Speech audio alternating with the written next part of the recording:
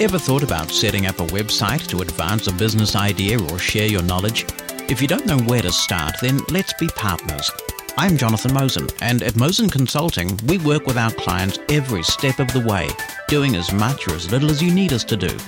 We'll set up a domain name, design a logo, install and configure the website, and then give you a personalized manual written in clear Mosen Consulting style so you can run the website yourself once it's set up. Working closely with you, Mosen Consulting will deliver a website that's accessible, classy, and functional. Contact us and describe the website of your dreams at mosen.org. That's mosen.org. Welcome to The Blind Side. News and information from a blindness perspective.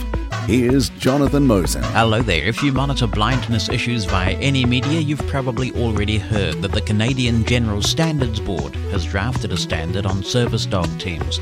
It's causing considerable debate in the blind community in Canada, and I think it's fair to say a great deal of consternation worldwide. Submissions on the draft close on the 14th of July, and it's our feature story on the podcast this week. But I have a couple of things before we get on to that main story. First, let's refer to last week's podcast when we spoke with Chris Danielson from the National Federation of the Blind about a lawsuit it could turn into a class action against Greyhound concerning the accessibility or otherwise of their app and website. We were able to confirm on the blind side that the iOS app is completely inaccessible when you want to book travel with Greyhound, and the website could be challenging depending on your skill level and the technology available to you. The blind side reached out to Greyhound for comment on the story. We hoped to be able to interview someone for that piece. They have sent back a written statement, and I'll read it out in full for you. Greyhound, it says, recognizes and embraces the importance of websites and mobile applications to the sight-impaired community, and has always made accessibility one of our highest priorities. We're continuing to make big strides in supporting the online and mobile experiences of sight-impaired customers, such as integrating our sight and screen reader technologies in conjunction with user groups from the sight-impaired community. Our goal, that we are working towards continuously, is to have an amazing experience for all our Greyhound customers. So that's the statement in full from Greyhound. Now let's talk about something that is coming up on the blind side quite soon. There'll be a series of podcasts on the New Zealand general election. We do cover a range of issues. Of course, this week it's Canada. We've covered the United States and Australia in the past. New Zealand is where we're based, and New Zealand has a general election coming up in September of this year. To that end, we've reached out to all of the disability issues spokespeople in New Zealand from the political parties contesting the election, inviting them on to the podcast to answer questions about a wide range of disability issues. We hope this will help not just blind people, but disabled people in general in New Zealand to cast an informed vote. We've spread the word on Twitter and Facebook, and we're encouraging people from the wider disability community to submit questions that we can ask the politicians. We're beginning this process at the end of the week, actually. I'm heading off to Parliament to interview Mojo Mathers, who is the Greens spokesperson on disability issues. We've had indications that we will get interviews with many other key players in the field, so that's exciting. If you have any questions, if you're based in New Zealand and there's something that you would like to ask the disability issues spokespeople, then please let us know. We'll try and incorporate as many of those questions into the interviews as possible. You can communicate that by dropping me an email to theblindside@mosen.org. That's theblindside, all joined together, at mosen.org. Our place, our issues. The Blind Side with Jonathan Mosen. On Friday, submissions close on a standard that has been drafted by the Canadian General Standards Board, or CGSB. It prescribes with exceptional detail what constitutes a service dog team, including the behaviour and abilities of both members of that team, the human and the dog. Critics of the proposed standard accuse the CGSB of a paternalistic Big Brother-style encroachment into the lives of disabled people, and many guide dog handlers are concerned that the proposal seems to take no account of effective self-regulation that has served guide dog handlers and the public well. Some US guide dog schools are suggesting that they may need to decline to provide service to Canadians if this standard is adopted. And if you're outside of Canada and wondering why you should concern yourself with this, well, apart from displaying a sense of solidarity with those whose right to work a perfectly functional and safe guide dog team might be called into question, proponents of the standard in Canada are already talking about the prospect of elevating this to an international standard. Yvonne Peters is a seeing eye dog handler, a lawyer, and a dedicated activist on disability rights issues. In 2014, she was appointed by the Manitoba government to serve as chairperson of the Board of Commissioners for the Manitoba Human Rights Commission. That mix of skills makes her an ideal person to help explain the content and ramifications of this 61-page document. Yvonne, welcome to The Blind Side.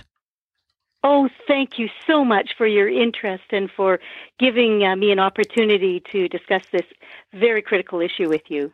Who is the CGSB and what do they do? Well, there's a good question. I have to say that I know a lot about legislation and standard making, and I had not heard of them before. But they are a federal agency set up under our Public Works branch of the federal government. And as much as I can glean, they, when they are approached, they can be approached by private industry, private business, or government to set standards in areas of safety and health, environment, economy, and so on. So I guess they decided that service dogs would fit within their mandate, and here they are. So what their standards are not law; they're just proposed as standards, and then the various stakeholders can do what they think is best with them.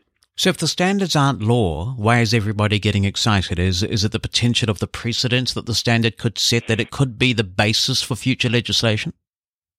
Sure. These are right now, and this is an important point. Right now, these are called draft voluntary standards. Don't be fooled by the word voluntary, because if you read through the document, you will see that they are proposing that they could be adopted as law or policy by various jurisdictions. And, there's a lot of confusion and uncertainty right now in Canada, I'm sure elsewhere in the world, about who is a legitimate service dog user and so on. So I think it's pretty easy to see how a policymaker or a legislator could say, well, here's these standards. We don't have to do any further work. We'll just adopt them. And I know that here in Manitoba, for example, the province of Manitoba, there is already lobbying going on by some trainers that these standards be accepted as the model for the province of Manitoba. So let's take a look at them, and I want to start with the introduction and read part of this because it says the need for this standard arose due to long waiting lists for service dogs and a growing concern that those training the dogs may not have any formal education or experience working with persons with disabilities or their families. These gaps and weaknesses, it continues, prompted many people to train their own dogs, either with or without the assistance of a dog trainer. Further, some people began using online resources to purchase corresponding ID cards and dog vests, even though there is no way to determine if the team is authentic or safe to work together in public spaces. For these reasons, it is extremely difficult for service dog teams to establish their legitimacy within this turbulent environment. So is there a problem with badly trained and even fake service dogs in Canada? And if there is, does that problem include some teams calling themselves guide dog teams at the moment? Well, this is a really important point, and one of the points I want to make in my submission. Where is the evidence for the need for these standards? What is this turbulent time that we are in? There's no real evidence supporting that. We do know that there are, from time to time, fake service dog or people who hold their dogs out as service dogs, and they're not. But certainly, I work in the area of human rights, and I'm pretty much aware, at the federal level, the provincial level. I know there are some issues, but certainly not. It's not a chronic issue. It's not a huge issue. It's one that I think could be well addressed by good public education and some intervention in that regard, maybe some penalties for falsely suggesting that your dog is a service dog. In terms of guide dogs, I have to say I have never heard of somebody pretending that their dog was a guide dog. I think anybody observing it would be pretty obvious, pretty hard for sighted people to pretend they're blind, I think. So it certainly isn't something that I think guide dog teams have experienced at all. One of my pet peeves, and this is a personal thing for me, is how often disability legislation and provisions are so generic that they can be meaningless. And it interests me that a lot of people don't stand up to this and see any harm in it. And it seems to me that, and we'll go through some specifics about this in a minute to illustrate this, but these are very generic standards in an attempt to impose a set of standards on a whole bunch of people with very disparate needs and requirements from a service animal. Yes, and this approach is so counter to human rights legislation, at least the way it's developed here in Canada. Under human rights legislation, when we talk about accommodating the needs of persons with disabilities, we really advocate that in many cases what you need is an individualized approach, because there are many types of disabilities and people respond differently, have different coping strategies, and so on. So I totally agree with you. One of the I guess, greatest criticisms or difficulties with this standard is the one-size-fits-all. Like, let's fit everybody into one mold. And we can see what happens when you do that. There's a huge problem in terms of, the way that it impacts on persons who use guide dogs, and the possibility that their choice or their freedom to go to schools in the U.S. may be limited. So, yeah, it's just so wrong-headed. Most guide dog schools do not operate in the Wild West. I mean, they agree to be reviewed by the International Guide Dog Federation, and I presume that during the formulation process of this draft, the CGSB would have been made aware of that, and yet there isn't one single reference in the entire document to the IGDF. Well, I don't assume anything with respect to these standards and the committee that developed them. I would hope, certainly they should have known of them.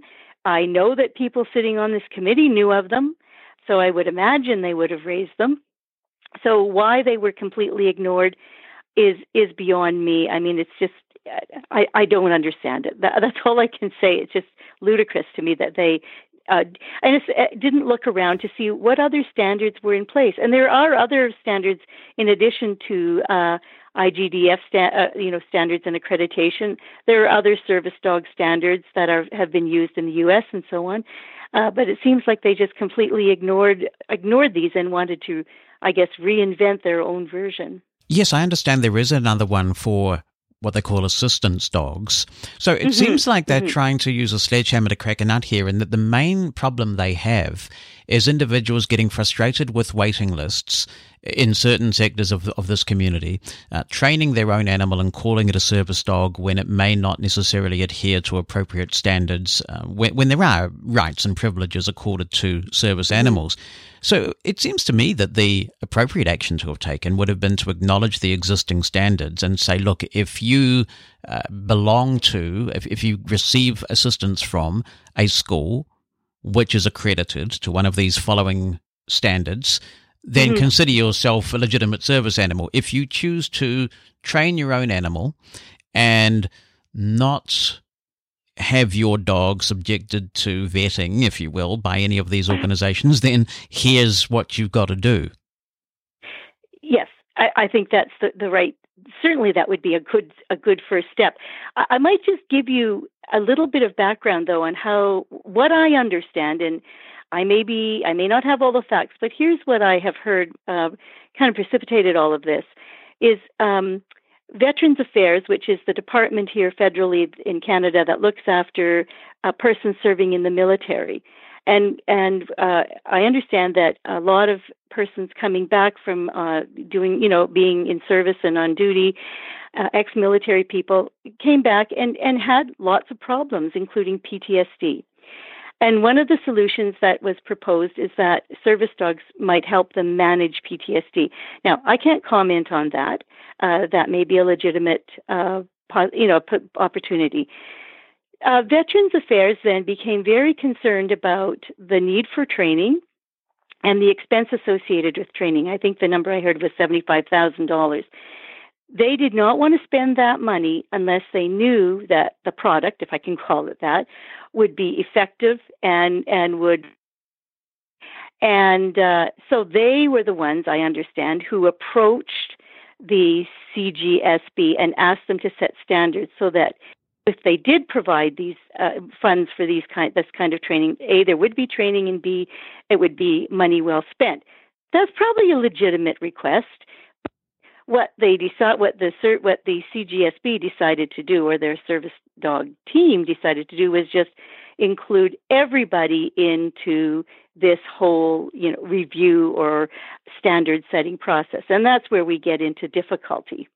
I know very little about this, but wouldn't PTSB be more of an emotional support need rather than a service animal need?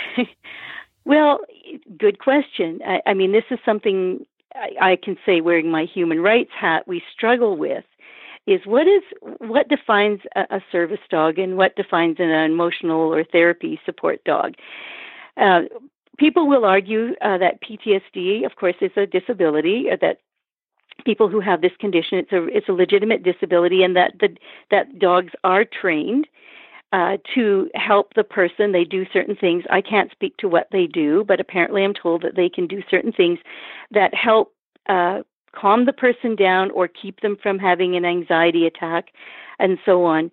But the key is that they're trained and that they do perform certain tasks. My understanding is an emotional support dog might not necessarily be trained or might not perform certain tasks. So again, this is a very thorny question. Is it even legitimate that dogs who assist people with PTSD are service dogs? So that even the premise of the committee, I think, is questionable. I think one of the things that struck me was certainly no guide dog that I am familiar with would actually qualify currently under these proposed standards. And that is an extremely scary prospect, that effective working guide dog teams who would be accepted anywhere in the world would suddenly not be acceptable just in Canada. Well, I was speaking with an individual who served on this committee. He's a guide dog user, and he's a damn good one. And he confessed to me that he and his dog would not pass these standards. So it is... I don't think any guide dog in the world would pass these standards. No, I wouldn't. I'm a guide dog user. I'm on my sixth dog. I think I'm a pretty good user. But yeah, I don't think I would pass. It's just, to me, what these standards will end up doing is eliminating service dogs, not increasing opportunities for service dogs.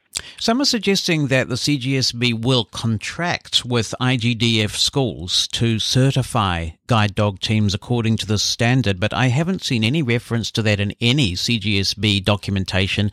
I've inquired a little of the guide dog schools. None of the guide dog schools I've asked have had any contact with the CGSB on this. Do you know anything about that? Is that just a flight of fancy?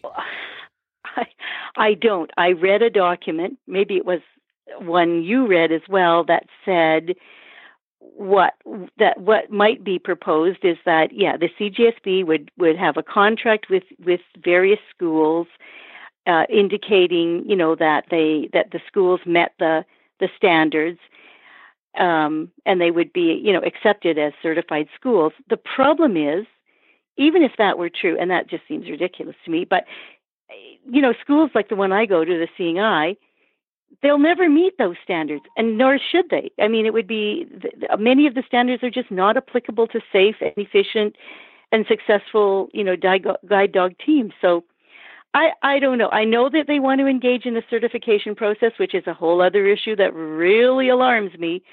So, I don't know what they have in mind. It's just, if I can go back to an earlier point, these standards are so vague in terms of rationale, in terms of, where we're going and why and for whom. Yeah. Yeah, they're vague in some areas, but extraordinarily prescriptive in others. So they don't actually talk about who's going to do the assessing, for example, but they talk at great length about what will be assessed. Oh, yeah. There seems to be, and I want to drill down a bit here so that people who haven't read the documentation can have a glimpse of what's going on here. There seems to be a very high bar set in the standards in terms of qualifications that a disabled person must meet before being allowed a dog. First, they have to prove they have the financial means to support a dog, which could, I think, legitimize significant intrusion into a disabled person's life. Next, they must have detailed knowledge of dog first aid, which is something that as a guide dog handler I was never taught. It seems it's actually going to be harder to get a guide dog in Canada if you're disabled than it will be to have children, unless they're going to try and legislate that as well for disabled people. But it's extraordinary, the high bar that's being set here. Yes, and that analogy has been made several times, that not even parents have to go through this kind of a qualification process. It's a huge, I think, infringement on people's privacy. I mean, obviously you want to talk to somebody and say, having a service dog will cost you money. You have to pay for food and vet care and various other supplies and equipment. But to have to prove that you have the financial means, and then what is considered, what would enough money be? Like, what, they haven't even said what it is you would need. But who cares? Because it's just so, I think, preposterous that they would want to do this. And I think, again, if I can go back to a human rights point of view, one of the things we want to see, one of the reasons we have human rights is to eliminate barriers. This standard clearly sets the bar so high that it creates barriers so that persons with disabilities cannot get access to service dogs that may help them become more independent and be able to work and participate in society. There are numerous occasions in this proposed standard which seem to make the disabled person responsible for handling bigotry or ignorance or discrimination or misguided opinions of the general public. So I want to have a look at some of these. And we'll go to 4.1.2.3, which says, and I'm going to read this out, it says, the handler shall have knowledge of the responsibilities of a service dog team. These responsibilities include laws and guidance documents that pertain to service dogs in the handler's jurisdiction, handling best practices in public, and how to negotiate situations where the rights of other members of the public may overlap with the rights of the handler and the service dog team. That concept of overlap is a very foreign one to me, because surely guide dogs are simply allowed in public spaces, end of story. Mm-hmm. This may be getting at situations where somebody says, I have a severe allergy to dogs. And so what they're suggesting, I guess what these standards are suggesting, is that that person know how to negotiate that situation. I mean, again, I'm trying to imagine where that would happen. Let's say it happens on an airline. And, I know this, I think there have been situations. Well, is it my responsibility to negotiate that, or is it the airline that has to negotiate that? And then again, what really, has to be done? Maybe the person, gets moved to the back of the plane, or, I don't mind going to the back of the plane. But, again, not only do you have to know how to work with your service dog, but you have to become a public relations manager. Clearly, we all learn, skills. We develop them in terms of how to deal with the public. You want to be as informative and helpful as you can be. But to suggest that you must have all these different public relations skills, again, how is that going to affect somebody who uses a service dog, who maybe uses that dog very well but doesn't have good communication skills, or isn't comfortable in that environment? I mean, there's a barrier. Some people find it very daunting to speak up for themselves in those situations, and surely it's not unreasonable to expect a service industry to know how to accommodate passengers or recipients with various needs. I don't think the onus should be placed on the individual. Then we go into 5.1.1.3, and that talks about the handler's ability to handle the service dog in a manner that does not cause the public to fear for the safety of themselves, the handler, or the service dog? Well, I can tell you, I have been in many a hotel room when I have had room service, and I don't know why this particular example comes to mind, but it's pretty common, particularly when I was in the United States, and I would receive room service from somebody who was petrified of a guide dog. I'm not responsible for that. Mm-hmm. Mm-hmm. You know? Well, yeah. Well, exactly. I mean, again, I've been in meetings with people. I mean, I have to be there. I'm been asked to be the lawyer there, and I have to come in. And the only way I get there is with my dog, so she has to come in. And people have been very, very frightened. And again, I try. I do try to provide some, information about the work of the dog. It's a trained dog. I don't spend a lot of time. I just do what I have to do and sit down and get on with it. I agree with you. The onus is not on the individual. The onus is on the public establishment or the place where you're having the meeting. I mean, the person I was meeting with was a government representative, and she knew I was coming with a dog. So, maybe she should have sent somebody else, or she should have read up on it. But I just refused to take responsibility for it. And I was certainly not going to leave my dog at home. No, it's a matter of training. Going back to the room service example, you would think that as part of the training, the hotel would say you may, from time to time, come across a person with a disability who is working with a service animal, and they're entitled to be here, and you've got to get to grips with that. If you find that difficult, then maybe this isn't the role for you. But, imposing this on the person who has the service animal, who's just trying to do their thing, Well, I think this gets at the larger issue, and the issue that really isn't being properly addressed in this standard, and that is there is a huge concern, we are told, by the public sector that they don't know what's a legitimate service dog and what isn't. So we should be educating them, putting the onus on them to learn about what service dogs do, and then on how to identify whether or not the service dog coming into their establishment is legitimate. If the dog comes in and it's being handled well, the dog is performing a task, doing what it's asked, sits under the table if you're in a restaurant, doesn't bother anybody, isn't barking, biting, being obnoxious, you probably have a service dog. And in that one small situation where somebody gets away with it, so what? I mean, it's probably that is probably a lesser burden than it is to put this enormous burden on legitimate users to jump through enormous hoops just to establish themselves as legitimate. And you mentioning public relations earlier, I see the text here that I made some notes about, which says that handlers are expected to be aware of the handler's role in public relations for the service dog community and how to manage interactions with the public in a positive manner. If I'm using a piece of technology to ameliorate my disability, if I have an iPhone, I'm not expected to be some sort of ambassador for Apple. This is just an absurd suggestion that somehow a blind person with a guide dog just trying to go about their business has got to be a PR expert in some way. Well, and you can use that analogy for wheelchairs, or scooters, or some motorized wheelchairs or some scooters. They too may be hazardous, or people may be worried. I'm not going to say they're hazardous, but maybe people will be worried that they're going to be. Are they safe? Are they? We don't expect those persons to go around and say, "Look at my nice scooter, my wheelchair. It's very safe. It's very efficient." It's just really a double standard almost in terms of with respect to persons with disabilities.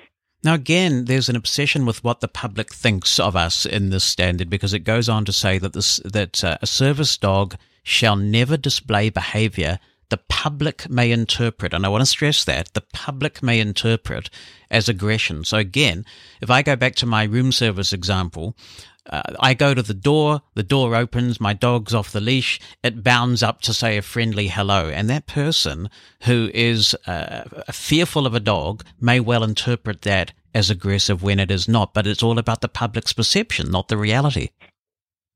Exactly, and dogs aren't machines, so occasionally they're going to behave like a dog.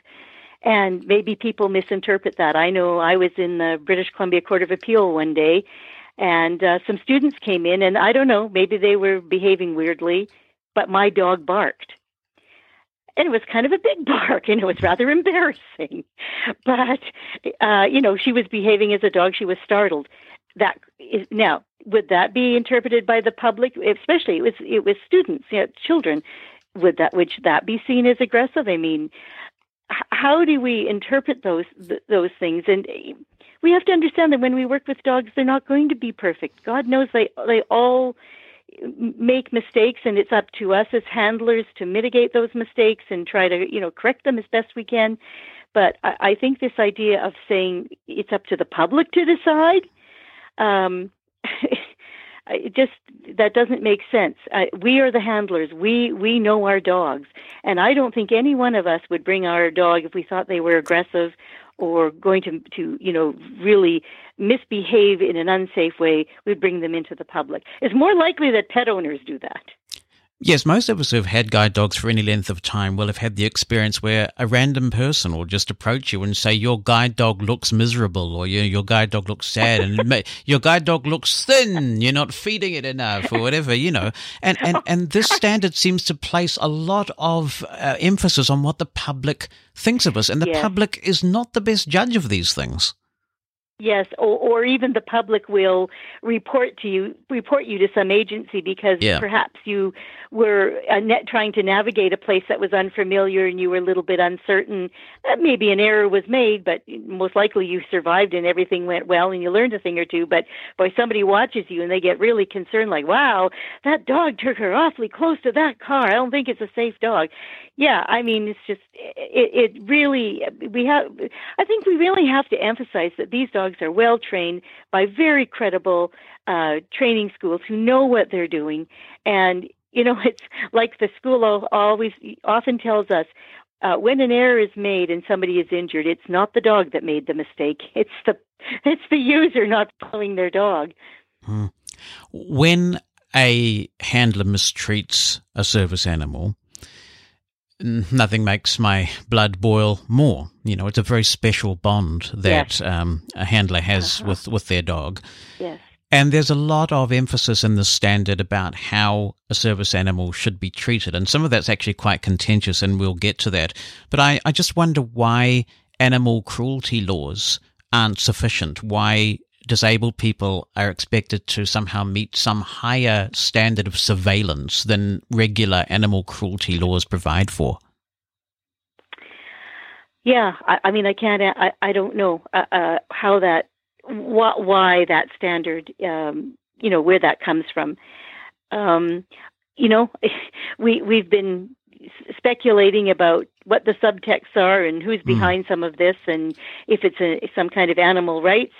I haven't heard that, but it feels like that sometimes. And yes, like here in Manitoba, the Humane Society would have every right, if somebody was concerned that a dog was being mistreated, they can send in people to investigate.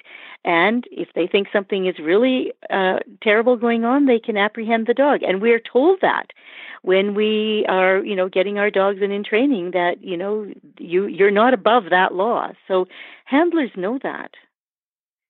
According to the standard, if you are going into a public space, your guide dog has to be unobtrusive and capable of migrating hazards encountered.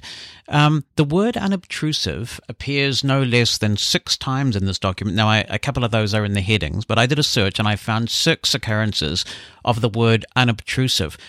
Whose guide dog is ever unobtrusive? I mean, most of the time you can just be walking through a shopping mall or trying to get to a table at a restaurant or just doing the things you do. And it's the sighted public that come along and want to say hello to the dog or feed the dog. Or you're not doing anything to provoke this. How on earth is a guide dog expected to be unobtrusive? Where does this come from? Yeah. Well, again, I don't know. I mean, in our training, we're taught to that you don't fuss about the dog, and you don't encourage people to fuss about the dog, and the dog sits under the table or sits out of the way as much as possible. But you're absolutely right. I mean, boy, you want to meet people, walk down the street or go into a store or, go to a public place, a park or something with your dog, and you'll meet people, which is kind of nice, actually. But yeah, I mean, this seems so ill-informed. I don't know who drafted. I would love to know who drafted these standards, because they really show just a blatant disregard or lack of understanding about particularly guide dog work. I can't speak for other service dogs, but it just seems so ill-conceived. It seems to make the assumption that unobtrusiveness is a good thing. I actually think a lot of members of the public love watching a blind person and their guide dog working. It makes them feel good. And it should. It's a very special bond, isn't it? So I don't know if the public always wants us to be unobtrusive. Well, I never thought of it that way, but that's... Yeah. Could you talk to me a bit about the concept of undue hardship in the Canadian legal context? This is obviously some sort of principle of Canadian law that's unique to Canada, and apparently that is an out, is it? That a guide dog handler may not have their dog accommodated if it would cause a business undue hardship to do so. Yes. So here in Canada, a person has a right to be accommodated, and that would include their service dog or their guide dog, unless it would create an undue hardship. It's hard to imagine what that undue hardship would be. Some of the examples that they give, I think they say a meat plant or a kitchen. Even in those circumstances, depending on the situation and what was going on, a person still could be accommodated. The standard itself, what bothers me is it assumes that the handler should know what's an undue hardship. That's not how human rights works in Canada. In Canada, undue hardship has to be proven by the person claiming that it's an undue hardship. So it's the exception rather than the rule, and the person who is the victim, if you will, of undue hardship has to prove it beyond doubt, right? Yes. So the person who's claiming undue hardship, it has to prove. What's key here is the undueness, and it isn't just a minor inconvenience or preference. You have to show, based on objective evidence, that there would be an undue hardship. In other words, that there would be an enormous safety risk, or there would be some very well established, well documented health risk. So it is a very high standard that would have to be met. And in terms of service animals, I haven't heard of when that has been applied. Reference is made to obedience training throughout the standard that I think would be difficult for a blind person to enforce, because the dog is expected to respond off leash, and you've got to monitor that. In my experience, many guide dogs actually behave completely different when they're out of harness. It's like somebody's flipped a switch and they're a pet while they're out of harness, and a guide dog handler is not going to take their dog out of harness and certainly off leash unless they're in a very familiar environment, their own house or somebody's house that they go to quite a bit. So there's a very high bar there set with obedience. Again, I think if I remember right, there might have been a reference to sitting for 5 minutes. That's right. And so what I did last night is purely in the interest of research, you understand. I got Bonnie's guide dog, and I said to her sit, and then I got my stopwatch out, and she sat for I think it was 1 minute and 32 seconds, and then she got tired of sitting and she bounded away, and so I told her she has just disqualified herself from ever visiting Canada. Oh, that's so sad. I would love them to visit Canada. Yeah. But yes, again, totally unreasonable, totally unrelated, totally unnecessary. Because you're right, we do obedience with using the leash, and I think even this has to be done with some distractions in the room. I mean, again, how is that related to good, effective, safe guide dog work? If it's not related, why is it needed? Now, What is it proving? of course, we have section 5.2.3.2, which says that the service dog shall not urinate or defecate in inappropriate locations, such as private property or in non-indicated areas. Now, obviously, we've all unfortunately had incidents like this when we're guide dog handlers. I had a meeting with a politician many years ago now who was quite difficult to work with, and my guide dog chose that particular moment to have a little bit of an upset tummy, and there was sort of a bit of karma in that. But, I mean, we feel bad about it. The dog undoubtedly feels bad about it because they know what they're trained to do. Look, accidents happen, don't they? And essentially what it's saying is if the dog does this, then it's not a service animal. It's an absurd thing to say. Well, it's again back to this idea of not understanding that dogs aren't machines, and they, things happen, and yeah, I mean it's so unreasonable, and none of us, I don't know of anybody who's ever could ever pass that one. We've all had our moments.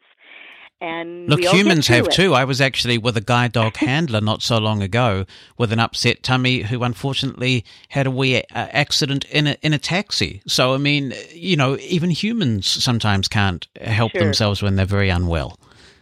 Yes. Yeah. Yes, of course. And again, I ask, who drafted this standard and what were they thinking? Yeah.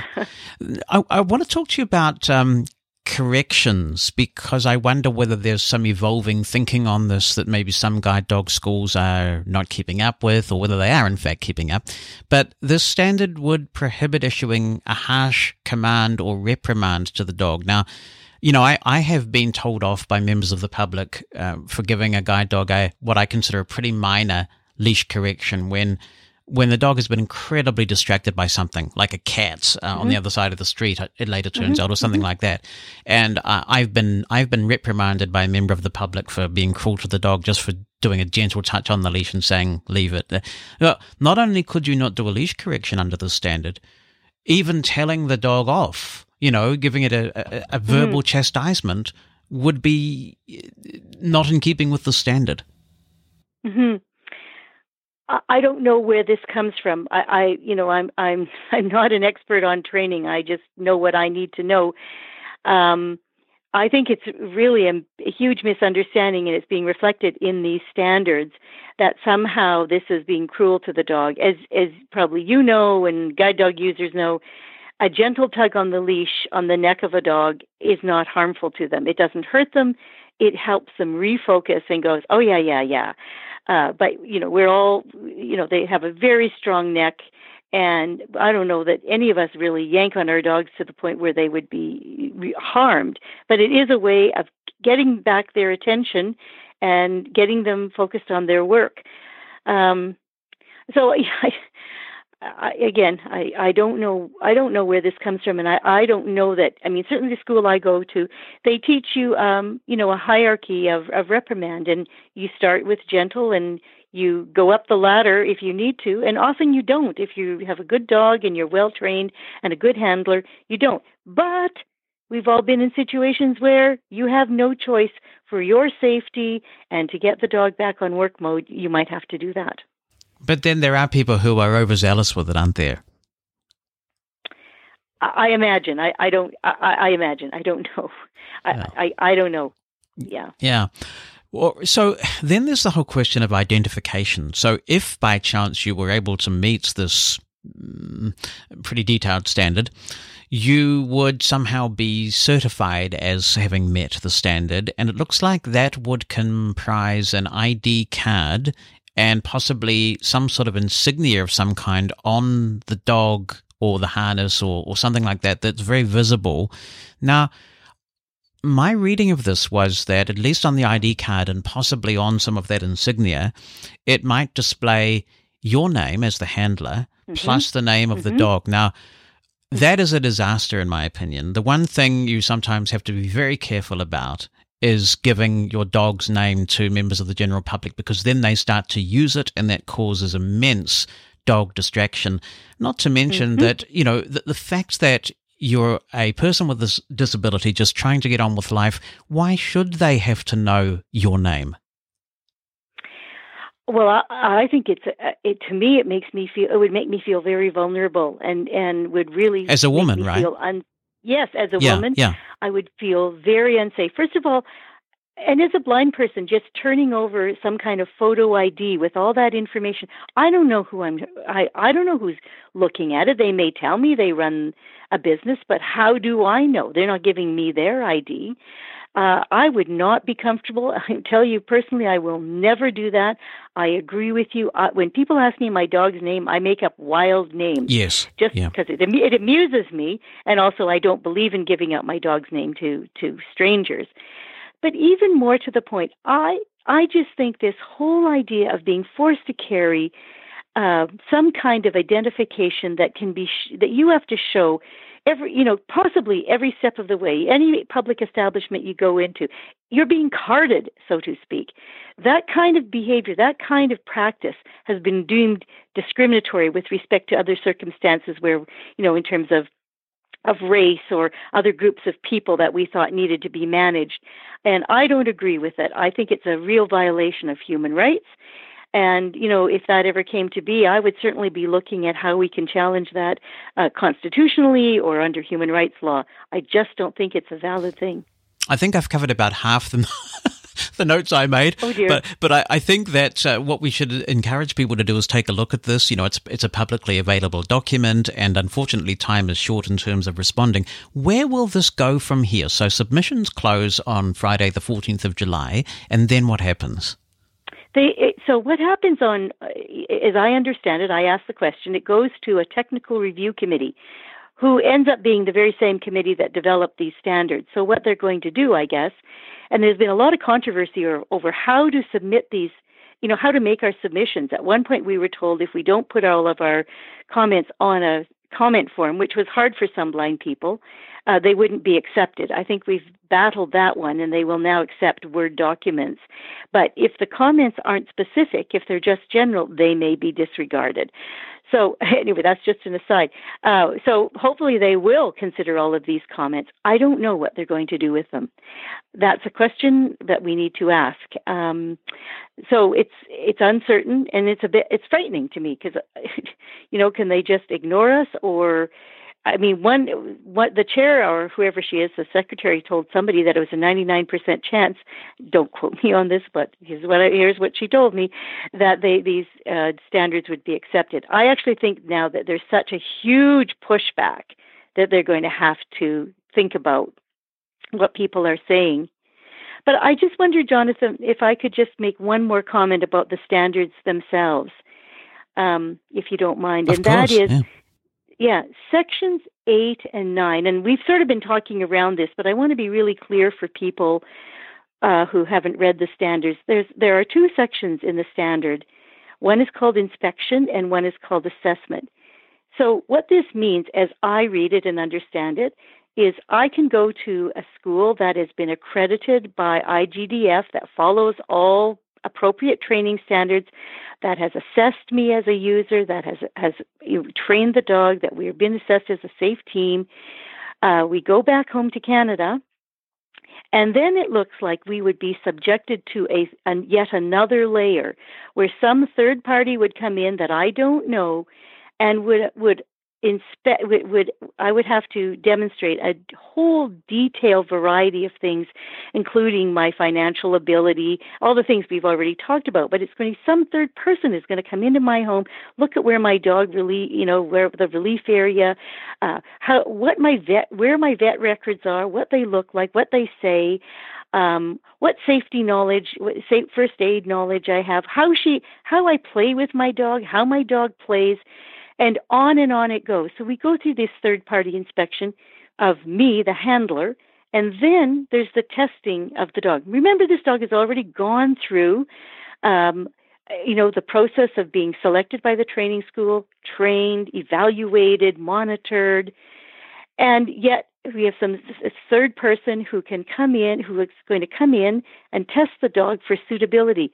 And just as an example, it's many of the things we've already talked about would be assessed in terms of being able to, do obedience off leash. But one of the things that alarmed me is they say you may be walking in a public area and a third person, unknown to the dog, can come up, grab the dog's leash, and walk away with the dog to assess its, temperament and whether or not it would act aggressively and so on. Well, my point is, this is, as you started out by saying, so paternalistic, so heavy-handed, and so assuming that people with disabilities, need governing and managing and can't make independent decisions. So that's what, for me, is most alarming about these standards is this idea that somebody can come in and tell you, put you under surveillance and tell you whether or not you're appropriate.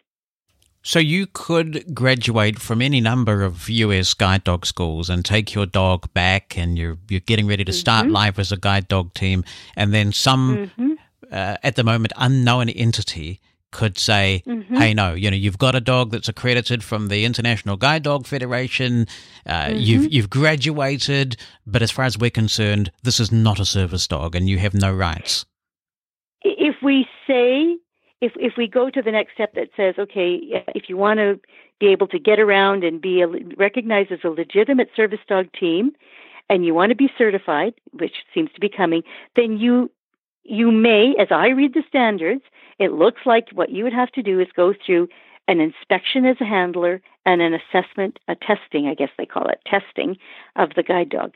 And again, that takes us back to this argument that has been advanced that I can find no evidence for anywhere that somehow the CGSB will contract or government entities will contract with American or Canadian guide dog schools to do this, but that seems to be a supposition. If it was talked about in those meetings, it's not written down anywhere that I can find.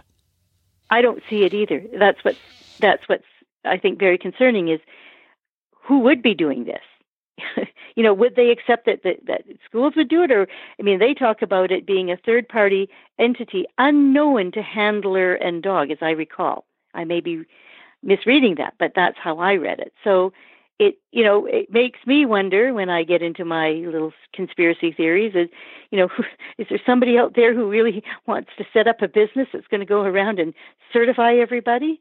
Right. But anyway, that's just my own assessment. Yeah. So by virtue of the wording in the standard, and you're right, I remember reading that now. So it would be impossible then for the school that you graduated from to do this because the standard expressly prohibits that. Yes. There's separation between the trainer and the assessor. So, unless they set up some sort of different division, and that would be acceptable, I suppose. Yes, but and then the problem is so if you have to go through this process when you come back to say from Canada, from the US, well, the Seeing Eye has said we will not be able to meet all those standards. So you wouldn't pass the inspection or the dog testing, perhaps, and the school would be reluctant, perhaps, to provide service to Canadians because they know that when they come back, they may not meet the certification process. So why would you then waste your time providing service to Canadians? Yeah, because that could be humane and inhumane in itself, right? Because what happens is that the dog then establishes a bond with the handler, and then presumably if the dog isn't certified in Canada, the dog has to go back. Or the person keeps, Seeing Eye allows you to make your own decision about your dog, but you can keep it, but that's a waste of resources. It's a big investment gone down the drain, right, on their part. Well, and I don't want to get too carried away because you can really get carried away, but you do have to think realistically about this. I know that Seeing Eye has a huge list of people. I see it on the email, on the listserv I'm on all the time. People waiting, wanting to get in. Well, they're going to just turn around and say, we'll just serve Americans because we know they have a need and it's accepted. And if it's so difficult in Canada to be certified, we'll just say that's maybe not the best use of our resources. And I have to say, given this time, the way things are these days, I never thought it would be Canada that would close the door to going to the U.S. For me. I thought, you never know what goes on. It's they invite us in and allow us in at the U.S. But I'm glad they do. But I understand that if they have to serve their own people, then they could close the door on us. But I never thought it would be Canada that would close that door. Do you have a feel for how long this next part of the process will take? Presumably, once this submission process ends, they will consider submissions, and then is there any more prospect of consultation, or will the next version that comes out will be the final potential standard? I don't know. Yeah. I really hope that if they get a lot of pushback, that they'll realize if they really want to do this, they're going to have to have a lot more consultation. And let me tell you, we're not just writing submissions to the CGSB. We're lobbying our members of parliament. We're lobbying our members of the legislature.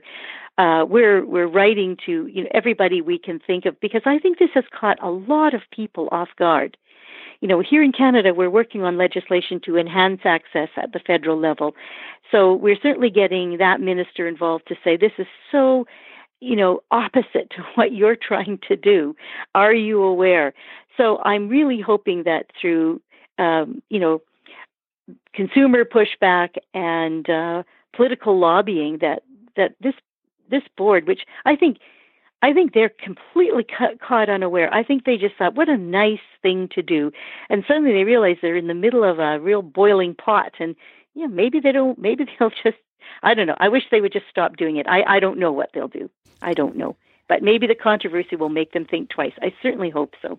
If they come back and they say, look, any dog that has come from a school that is accredited by the International Guide Dog Federation is automatically considered a service dog, would that be acceptable to you?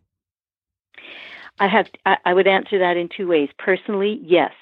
From a human rights point of view, I would still be concerned, because I don't think that these standards, I want standards that are not going to create additional barriers.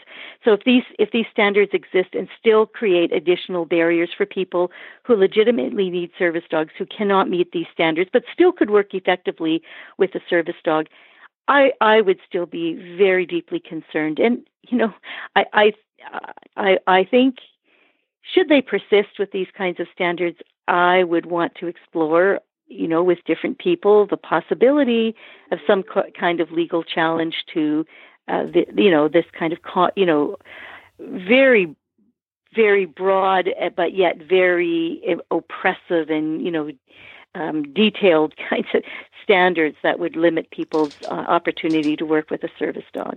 I presume you do have the mechanism of judicial review in Canada? Yes. I think you could ask for the courts to do like a constitutional review.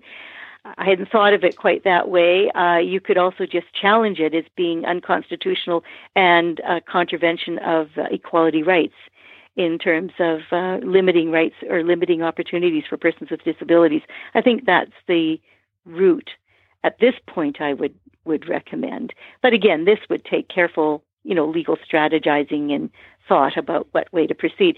I guess my bottom line, what I'm saying is, I certainly think that if these standards persist in the draft that they are, I would certainly want to explore the possibility of a legal challenge. Canada has also ratified the UN Convention on the Rights of Disabled Persons, has it not? It certainly have, yes. Yeah, so the UN might be an option. Well, especially because the minister who has the disability portfolio has agreed to the optional protocol, and it's the optional protocol that gives countries the opportunity to go to the UN and make a complaint. So once that optional protocol is ratified by Canada, and if nothing is done here, now there's some legal hoops you have to jump through. You have to show that you've used every legal avenue in your own country to try to rectify the situation, and it hasn't worked. So it might be a last resort possibility, but it would certainly be in the basket of legal strategies. Yvonne, it's a pleasure to talk to you. Thank you very much for coming on the podcast, and we will watch this with considerable interest as it unfolds.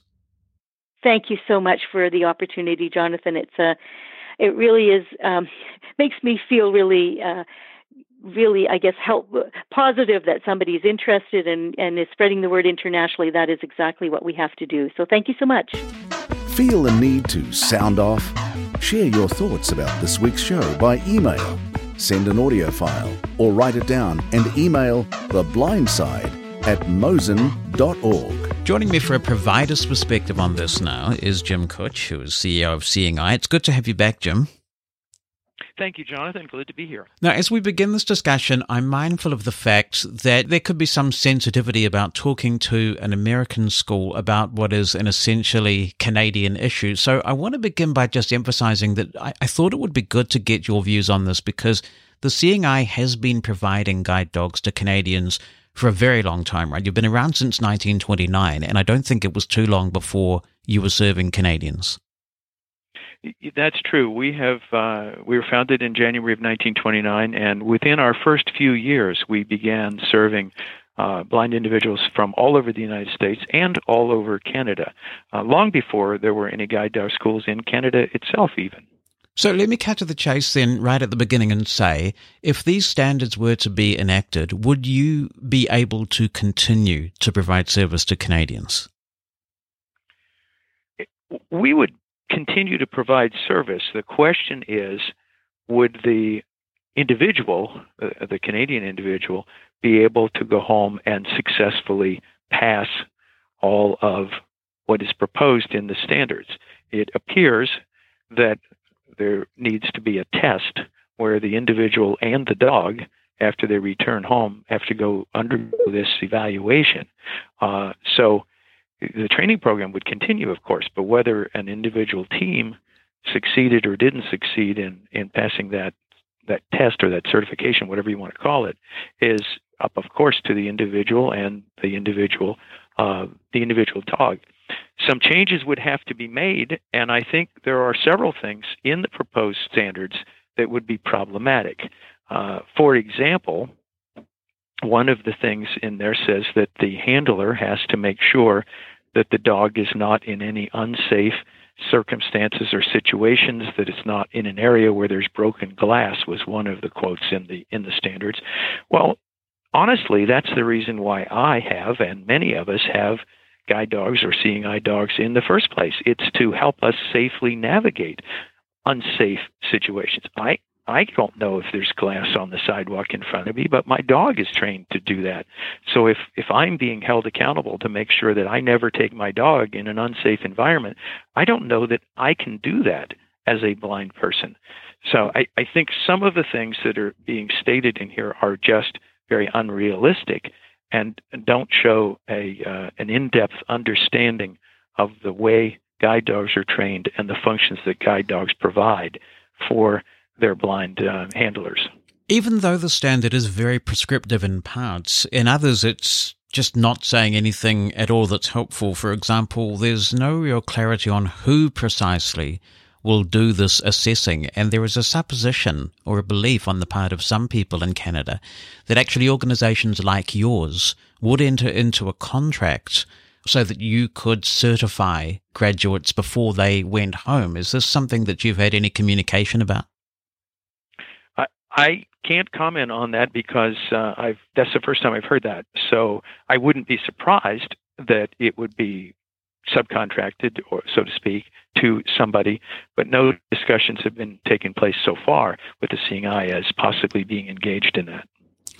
If somebody visits Canada with a dog that has achieved those standards that have been agreed upon through the International Guide Dog Federation, presumably there's a possibility that that guide dog may not be recognized in Canada as a guide dog, as a legitimate service animal. You raise a good point. The whole question of how does this proposed set of guidelines and maybe standards, if it progresses to the point of becoming standards rather than guidelines, how will these guidelines be applied to tourists? What's the understanding? I liken it a little bit to driver's licenses. A person from another country can come in with a driver's license from their home country and drive an automobile in Canada. Well, it's not clear in this document if I can come in and use my guide dog? Or do I have to be recertified once I cross the border or once I get off the airplane? And then it becomes questions of, again, this is very prescriptive as far as training techniques, as far as handling techniques, even down to some equipment with specifics about what equipment can and can't be used by the handler or worn by the dog. So it's very unclear to me as a person not from the country, and I want to say that to start with. I don't live or work in Canada, but I have enjoyed visiting there quite a bit. I don't know what it would mean to me as a blind person coming to visit. Why do you think it is that the International Guide Dog Federation just wasn't accepted as an organization that really has been somewhat self-policing over the last, I don't know how long it's been around, but I remember when I was the chair of the Blindness Agency here in New Zealand, we would receive a rigorous inspection from somebody from overseas who would come and do that, and that's all part of remaining accredited with the International Guide Dog Federation.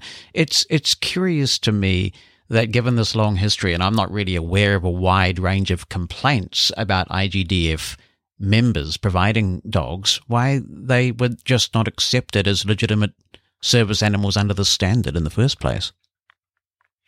Again, you raise a good question that I don't have an answer for. I can say that I just finished in the summer of 2016, I just finished a term on the International Guide Dog Federation board, and I ended my term having been chair of the board for some time. And before I left the office as chair of the IGDF, I did provide to the Standards Bureau a full list of the IGDF standards for their consideration as they were then beginning the process to think about some sort of guidelines or potential regulations. So I can tell you that for well over a year, they have had a copy of the standards, and certainly at that time, we encouraged them to use this. Clearly, they're specific only to guide dog users. The IGDF has no comment and no expertise in dogs for other disabilities or other service dogs in general. And clearly, what's trying to be done here is to create a document or a set of guidelines that would apply to all service animals. Again, going back to something I said earlier, I think that's very, very difficult to include guide dogs. I've always said that there's a very fundamental difference between training a dog to lead a blind person and training a dog for any other purpose, including other disabilities. In all other cases, the dog is trained to receive a command or a direction from the handler and to obey that command. In the case of a guide dog, it's not command and obey in a precise sense. The dog is actually taught by all the accredited programs to do problem solving. I give the dog a minimal amount of direction, but the dog does the problem solving. If there's an obstacle in the way, it's the dog's decision to pass that obstacle by going to the left, perhaps up into a yard, or perhaps going to the right, perhaps stepping into the street for a little while and then getting back up on the sidewalk. In the case of other dogs, the handler is directing them, go right or go left. In the case of the guide dog is problem solving. And that involves a lot of differences in training. It's why guide dog training programs spend many, many more months training dogs. The training period is longer, and the training period with the person, because of this idea of the dog problem solving. What does the International Guide Dog Federation do if it finds a problem with one of the practices of one of its guide dog school members? I mean, has a member ever been struck off or some sort of remedial action taken because things have been a cause of concern? I can't speak to anyone being struck off or removed from the federation, but I can speak to remedial action. And the answer is all of the accredited programs must sit for a complete reaccreditation every 5 years.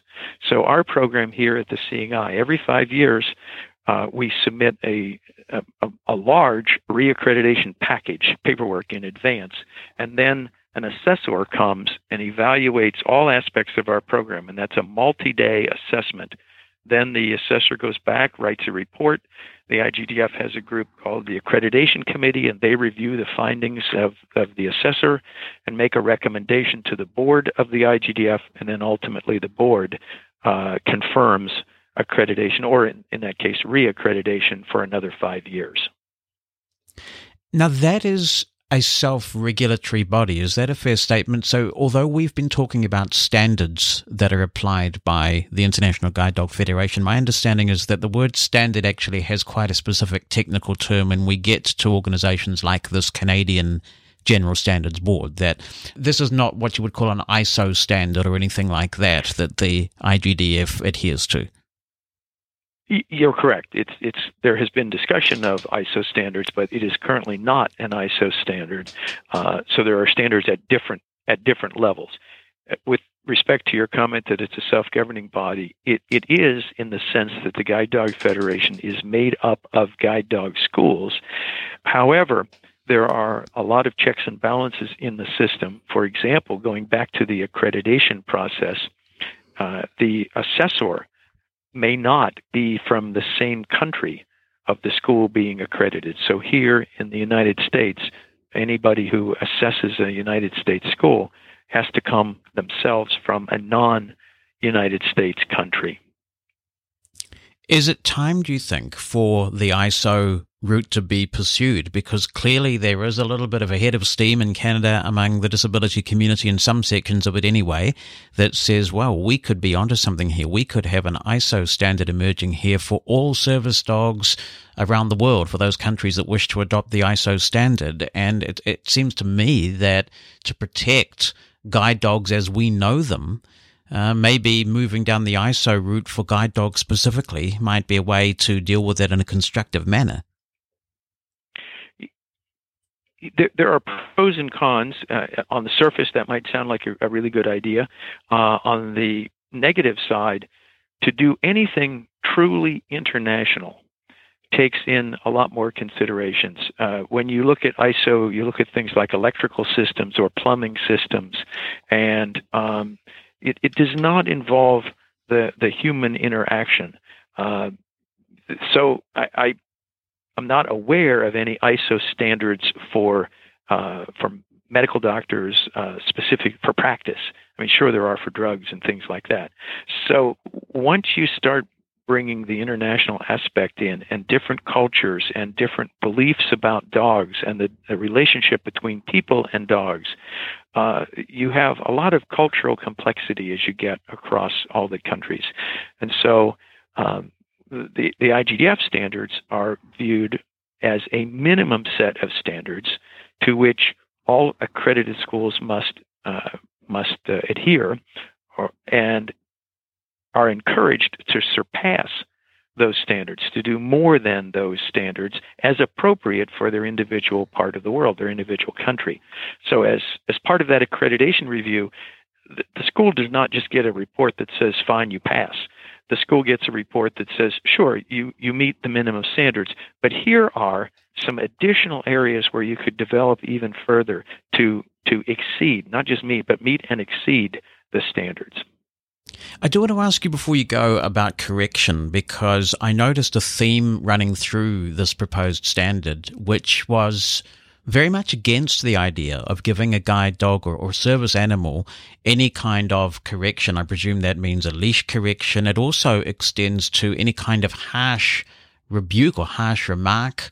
And that is not how, as a guide dog handler, I was trained. I know that you use leash correction sparingly, but it is a tool in the toolbox in certain situations. Is the attitude towards correction changing, or have the designers of the standard missed the mark here? The feelings towards correction on the part of the general public, and again, I can't speak specifically to Canada because I don't live there, but I can speak just in general that the views on correction tend to be changing over the years. Look at the number of parents who are saying you can't ever do any sort of punishment to a child, a human child. So that's where some of this is based. there is, I liked your expression, toolbox. There are lots of tools in the toolbox, and there are some circumstances, not very many, but some circumstances where it's absolutely necessary to get the dog's attention and to make the dog understand that what they did was a serious mistake, a serious error, perhaps a dangerous or even life-threatening mistake for the human. Positive training is very important. We've been doing that here at the Seeing Eye for almost 20 years now. And using treats and using clickers has its place in the toolbox again. And not everything requires a hammer, not everything requires a screwdriver, and similarly, not everything can be easily done with just positive training techniques. So it's all part of that mix of what's going on in the relationship between the person and the dog. Certainly, the IGDF standards, starting with them again, is very, very clear that nothing is supposed to put the dog in harshness or pain, but a scolding, a verbal scolding, is sometimes necessary, and occasionally a little tug on the leash to get the dog's attention if the dog is too busy looking at the cat across the street or something else, and you're about to get injured. You're not alone on this. It seems that there's a consensus among guide dog schools in the United States who are providing service to Canadians, and I suppose that all of you can do at this point is to encourage Canadians to submit and sort this issue out internally, and perhaps just make people aware of the potential ramifications that guide dog schools might have in serving people who need to adhere to those standards. I think you're right. I think this is not, in a large respect, a Seeing Eye issue or the issue for any other specific school outside of Canada, but it is definitely an issue for a blind person in Canada who has now or is contemplating getting a guide dog in the future. And it also becomes an issue for blind individuals from all around the world who either do need to go to Canada for business or pleasure, or might think they would in the future. And I would certainly agree with you, and I would encourage any blind individual in any of those categories to make their thoughts known and to write. The comment period ends pretty soon here in the middle of July. All right, I appreciate you taking some time to talk with us, and we'll obviously all be watching the next phase of this process with considerable interest, I'm sure. Yes, indeed, and thank you, Jonathan, for the chance to talk. And if you feel inclined to make a submission on these proposed standards, then you can do so until Friday the 14th of July. In the show notes for the podcast, we have provided a link to the document so you can read it for yourself. And we've also got a link there to the comment form that you can complete if you want to have your say. Thanks for listening to The Blind Side, a production of Mosen Consulting. On the web at mosen.org.